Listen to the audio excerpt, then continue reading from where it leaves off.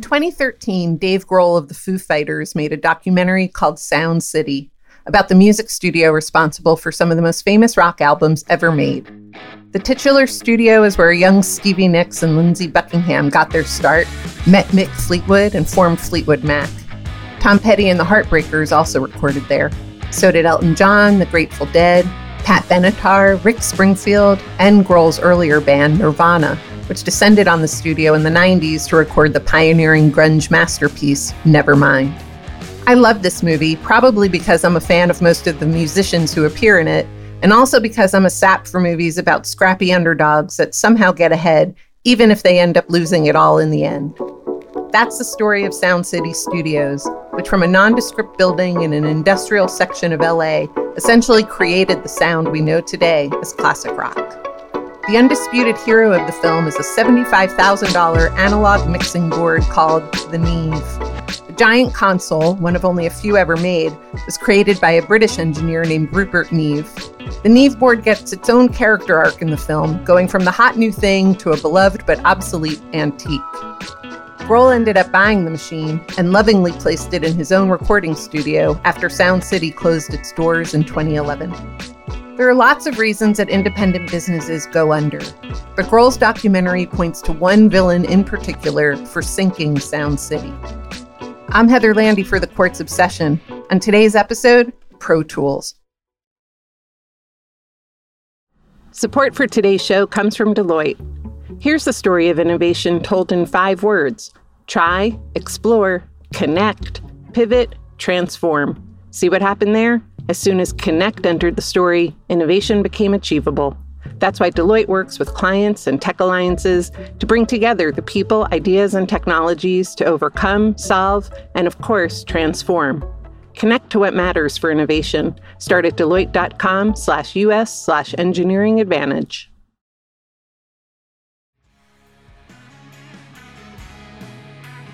In 1991, a pair of musicians with serious technical skills introduced the world to Pro Tools, an invention that made it possible to record, mix, edit, and produce music digitally.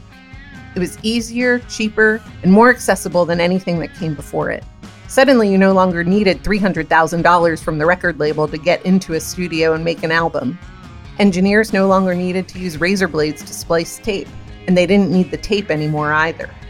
Machines like the Neve became relics of the analog age. Within 10 years of its debut, Pro Tools won a special Grammy in 2001 for technical achievement. That's a category typically reserved for humans. Pro Tools had already fully upended the studio business by then. To get a sense of its ongoing dominance and just how widespread its use is across genres, consider that in 2022, Pro Tools was used in the creation of every single record nominated by the Grammys for Record of the Year, including tracks by ABBA, Billie Eilish, Brandi Carlile, Doja Cat, Jon Batiste, Justin Bieber, Lil Nas X, Olivia Rodrigo, Silk Sonic, Tony Bennett, and Lady Gaga.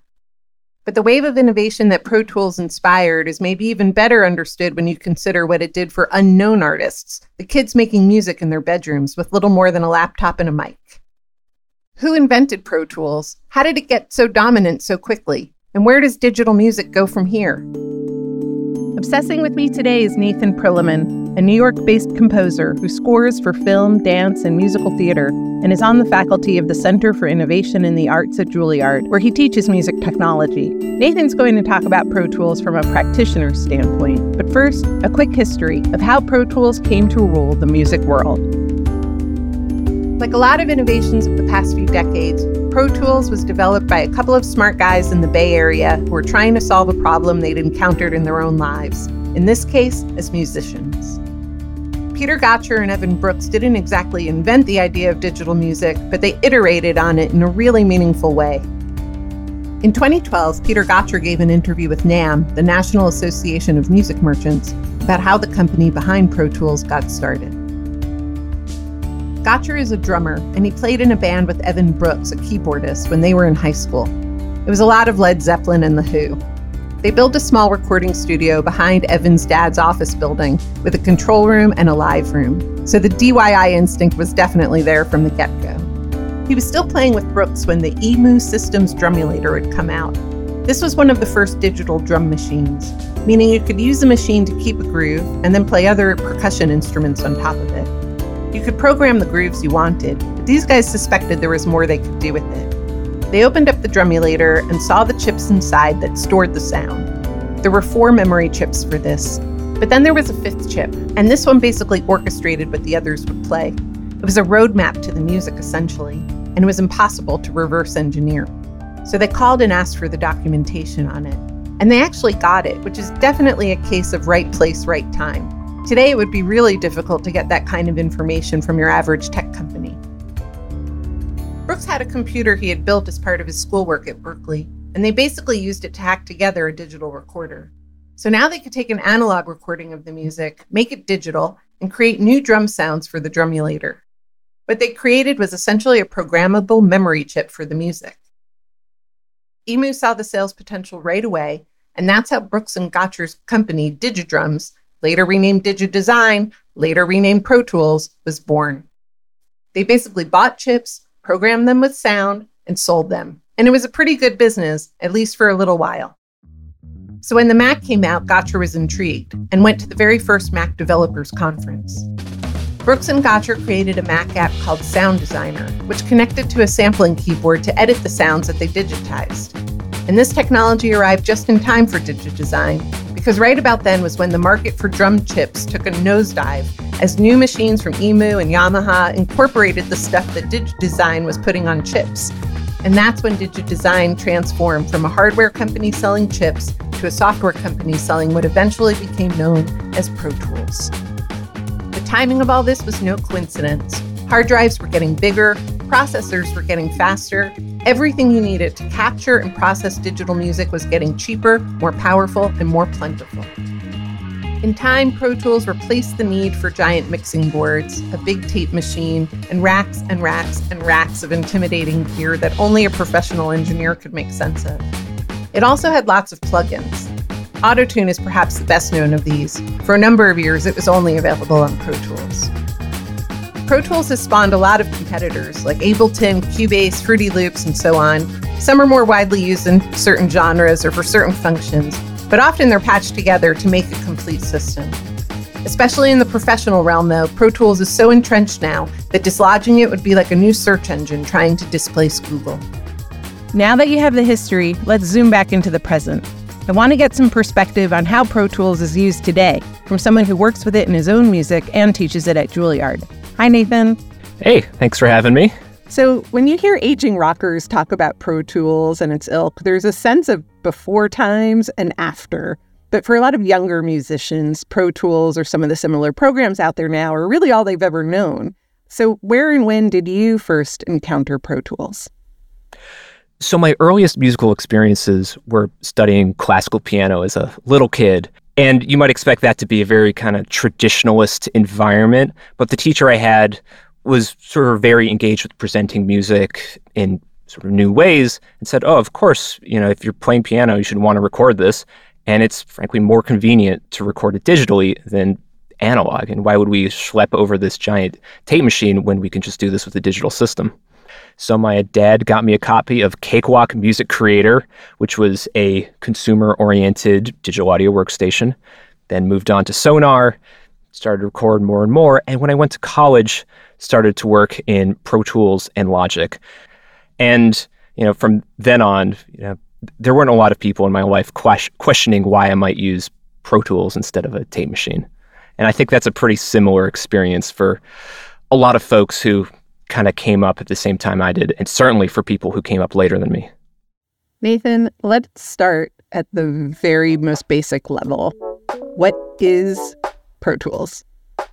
Pro Tools is one of a species of software applications called digital audio workstations. What that means at its most abstract is that Pro Tools and software like it can ingest, modify, combine, and output audio.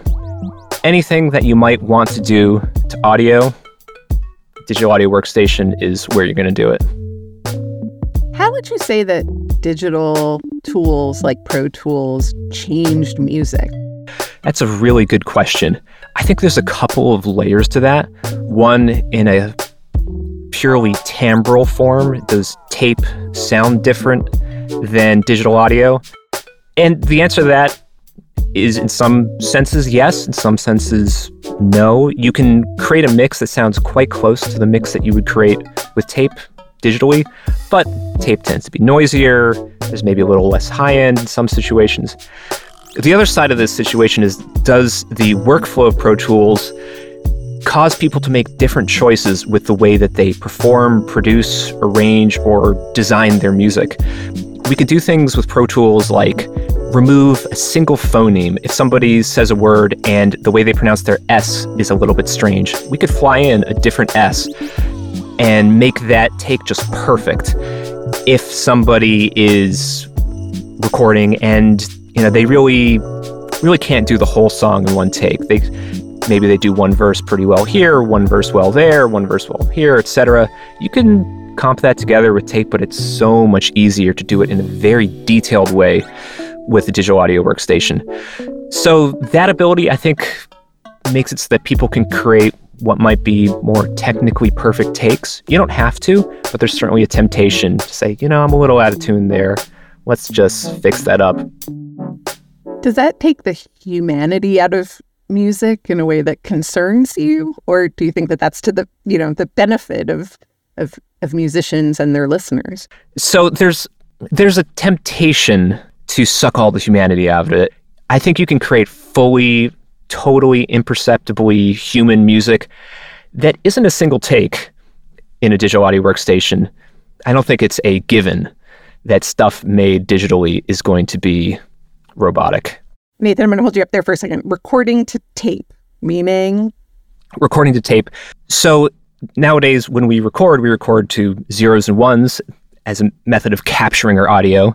Prior to this digital system, we would record to tape. So essentially, you would have long pieces of essentially plastic with some kind of ferrous or magnetic material attached. Then when you want to play that back, you take that same tape and run it across a pickup, essentially a different magnet, and it can detect those changes in magnetism. You can turn them back into an electrical signal that you can run out to your speakers, and voila, you've got music. Or whatever you recorded. So I used to essentially do this at home when I was a kid with a cassette recorder. I'd hit play and record at the same time. I'd push the buttons. My friend Amanda and I would sing songs into the cassette recorder. Usually it was like Juice Newton or Pat Benatar. And then we would hit play and we would have this tape of ourselves singing ridiculously. But that's the same technology that they essentially used in recording studios, just on a much bigger level. You and Amanda were performing artists, recording engineers, and producers, audience, all in one. Amazing.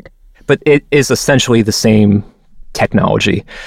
You might have a little bit bigger tape, a little bit more expensive tape deck, but it's all built of the same kind of thing. This tape paradigm that we came from, you could draw a pretty clear connection between that and even the user interface of something like Pro Tools. A traditional tape studio, you'd have a tape deck and you would have a mixing console. And if you open up the Pro Tools interface, you'll see that there's a kind of, arrangement window where you've got stuff moving left to right and a little line showing where you are, which we call the playback head.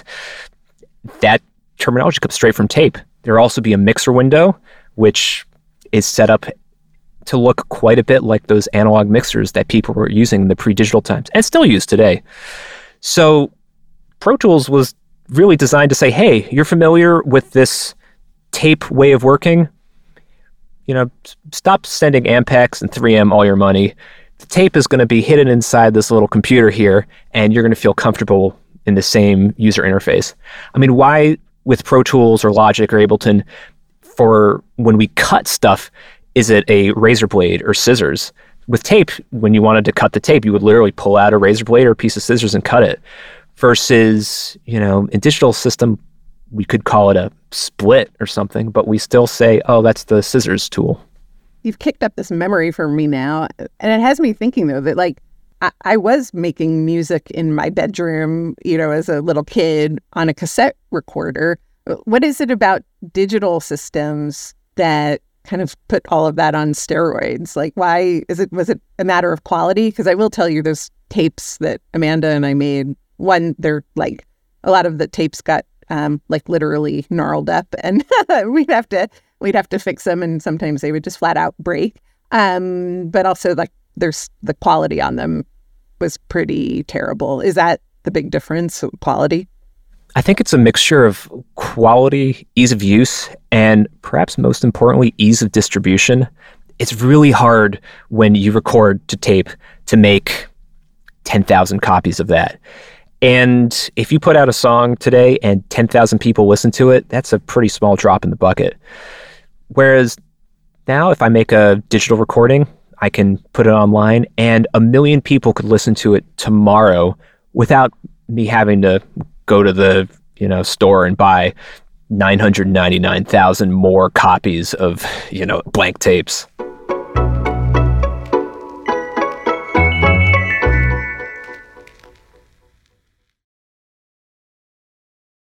Support for today's show comes from Deloitte. What does the future look like? It's a question that drives progress. And more importantly, how do you get there? It's curiosity, resourcefulness, and bold ideas that can drive us even further than new technology.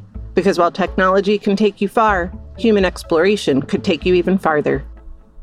Deloitte helps businesses build the future only they can imagine by melding deep business acumen and innovative technology with a vast team of tech-savvy professionals. Unlock technology as powerful as your vision and push the boundaries of the possible so that you can stay a step ahead with the thinking to help you transform what's next into what's now. Helping you see the extraordinary potential in the seemingly ordinary while blending the possible with the practical is what Deloitte does. See how you can engineer advantage with Deloitte at Deloitte.com/US/engineering advantage.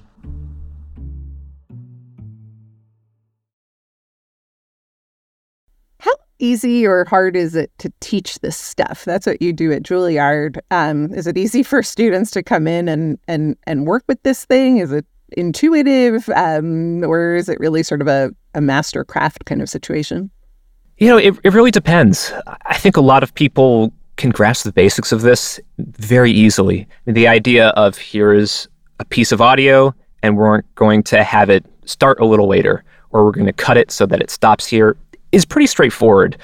I think where people tend to get tripped up is when they have to really interact with some of the more technical things, like what sort of file formats and dynamics are within those file formats are most appropriate for what use case.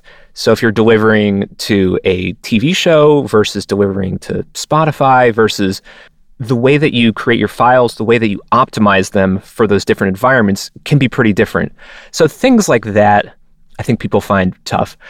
And also, the hardest part of all this that I tell my students is at some level, if you're creating music, you got to make good music.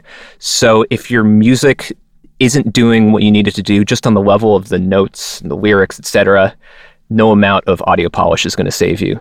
In that sense, do you think that the concerns that, with Pro Tools, anybody can make music now and it's going to lower the quality of what's out there, are those kinds of sort of gatekeeping concerns overblown in that sense? Yeah, they're so overblown. In fact, I think tools like Pro Tools have unleashed so much great music that we would never have heard otherwise. The kind of democratization of access to recording means that someone who's got a great idea, but they only have a small amount of money, can bring that idea to fruition.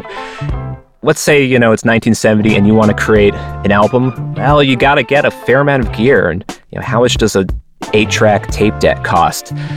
Versus a laptop, one microphone, you can make it happen with a lot less money. Does this mean that sometimes people create music that maybe could use a few more layers of polish, maybe should be shown to a few more people to say, hey, maybe you want to tweak this? Yeah, totally.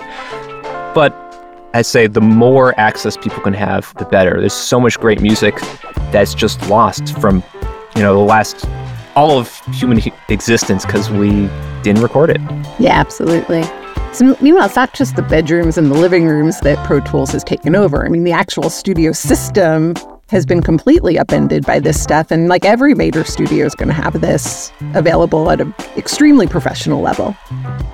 Yeah, in fact, I'd say that it's taken over studios and post-production pretty universally, whereas the bedrooms are not as universally taken over by Pro Tools specifically.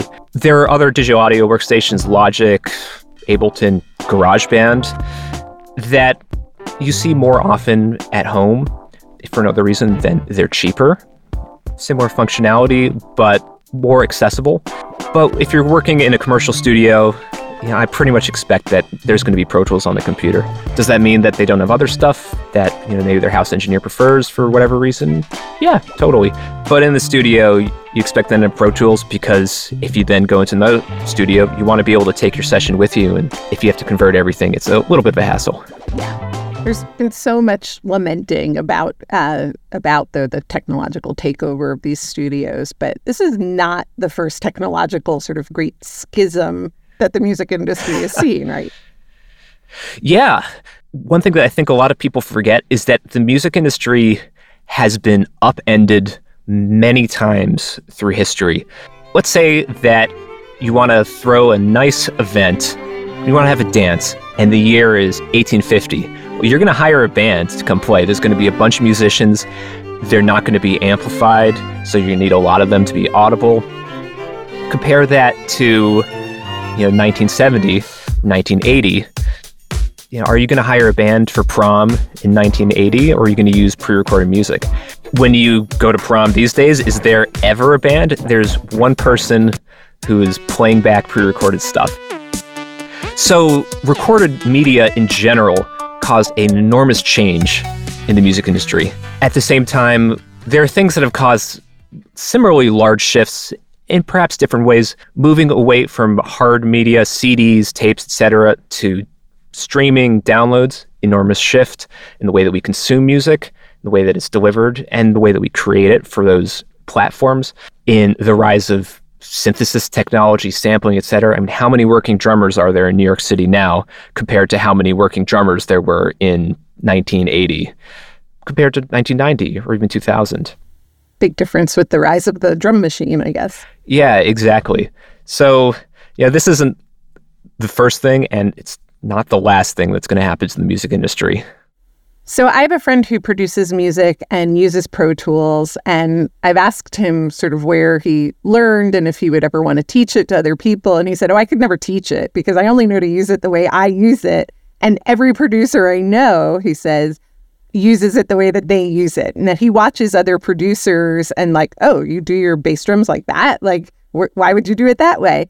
And it seems to me like that is the ultimate expression of sort of a homegrown art, people learning by messing around in their bedroom or their living room, and figuring this stuff out on their own. Is that your sense of how these systems are getting taken up by musicians today? Or, you're formally teaching this kind of stuff in a classroom. So when people are coming at that level to a Juilliard, what are they looking for that you maybe can't figure out doing it by yourself at home? I think that ultimately a lot of this stuff, probably all of the stuff, one can learn on your own or by immersing yourself in a scene. One of the beauties of something like Pro Tools versus, say, a piano or a violin is there's a manual. You can open up that manual and look at, all right, how do I use this function? And a violin doesn't want to teach you how to use itself. You have to go to somebody who knows how to do that to show you where to hold your hands. Whereas Pro Tools, Avid would love for you to know how to use Pro Tools. And the same is true of Logic, Ableton, etc. There are a lot of resources out there to learn how to use the basics of these tools, very specific things, anything that you could want to learn.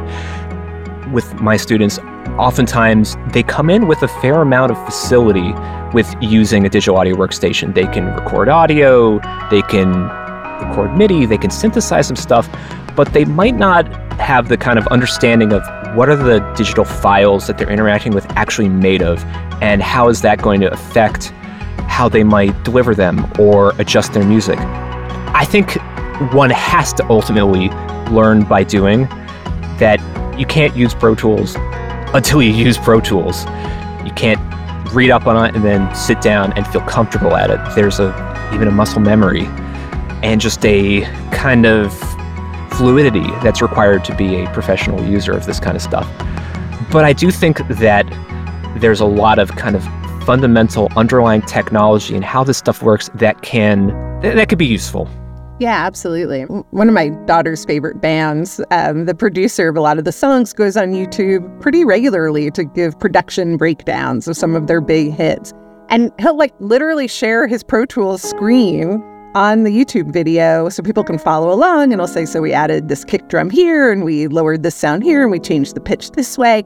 And it's really fascinating to me. I mean, I think 30 years ago, if you were really into Madonna, you wouldn't necessarily need or want to even see how her latest song was made because there was no possible way that you could ever replicate that at home. You needed to be in a studio with tens, if not hundreds of thousands of dollars and gigantic mixing boards that wouldn't even fit in my living room.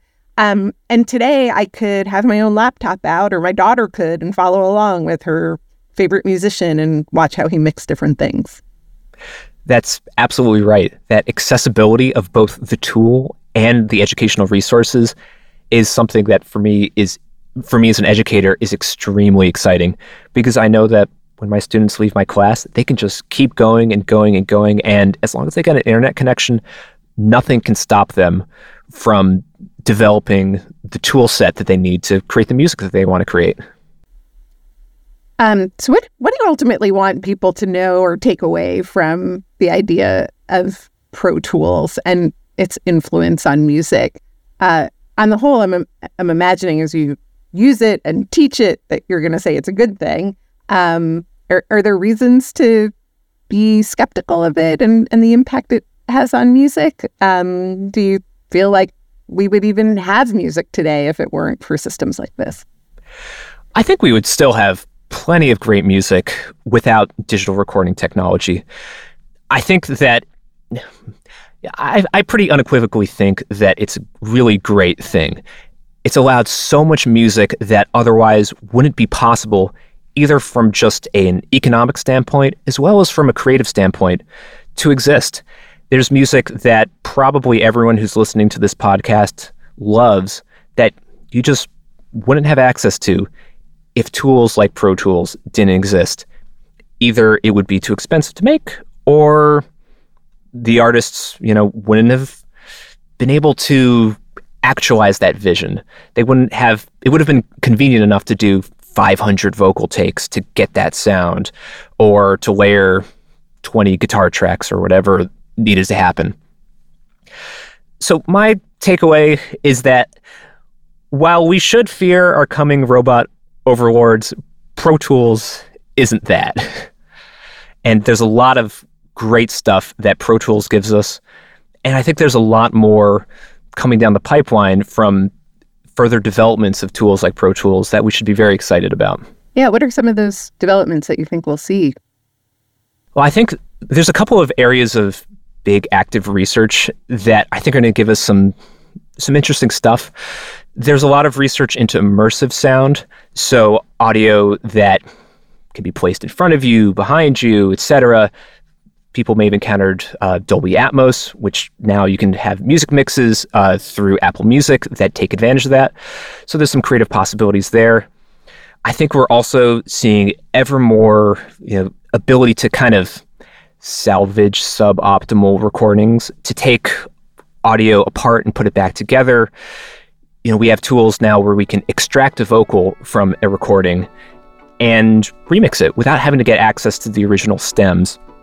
That technology is going to get better and better. Recordings that people made on their cell phones with suboptimal microphones are going to get better and better. And stuff that was recorded a long time ago with the technology of, the 1930s or 40s will be able to improve. So I think a lot of that stuff is very exciting to me. Nathan, thank you so much. This was so interesting. Thank you so much for having me. Special thanks to Nathan Prilliman of Juilliard. This episode was produced and edited by Chad Chennai and engineered by Juan Palacios and Angel Fajardo, with additional support from Quartz executive editor Susan Housen and head of video Garth Bardsley. Our theme music is by Taka Yasuzawa and Alex Sugira. If you like what you heard, please subscribe on Apple Podcasts, Spotify, Amazon Music, or wherever you're listening. Tell your friends about us. Know someone who's still cutting tape the old-fashioned way? Send them this episode. Then head to qz.com/obsession to sign up for Quartz's weekly obsession email and browse hundreds of interesting backstories. I'm Heather Landy. Thanks for listening. This one's for you, Amanda.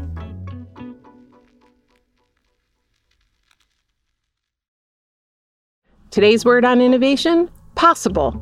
It's the daily mantra of Deloitte teams and clients who turn complexity and challenge into opportunity and growth, impossibly often.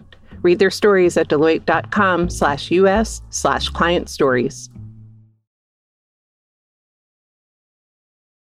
So there's a lot of resources out there to learn how to do specific things, et cetera. Let me rephrase that.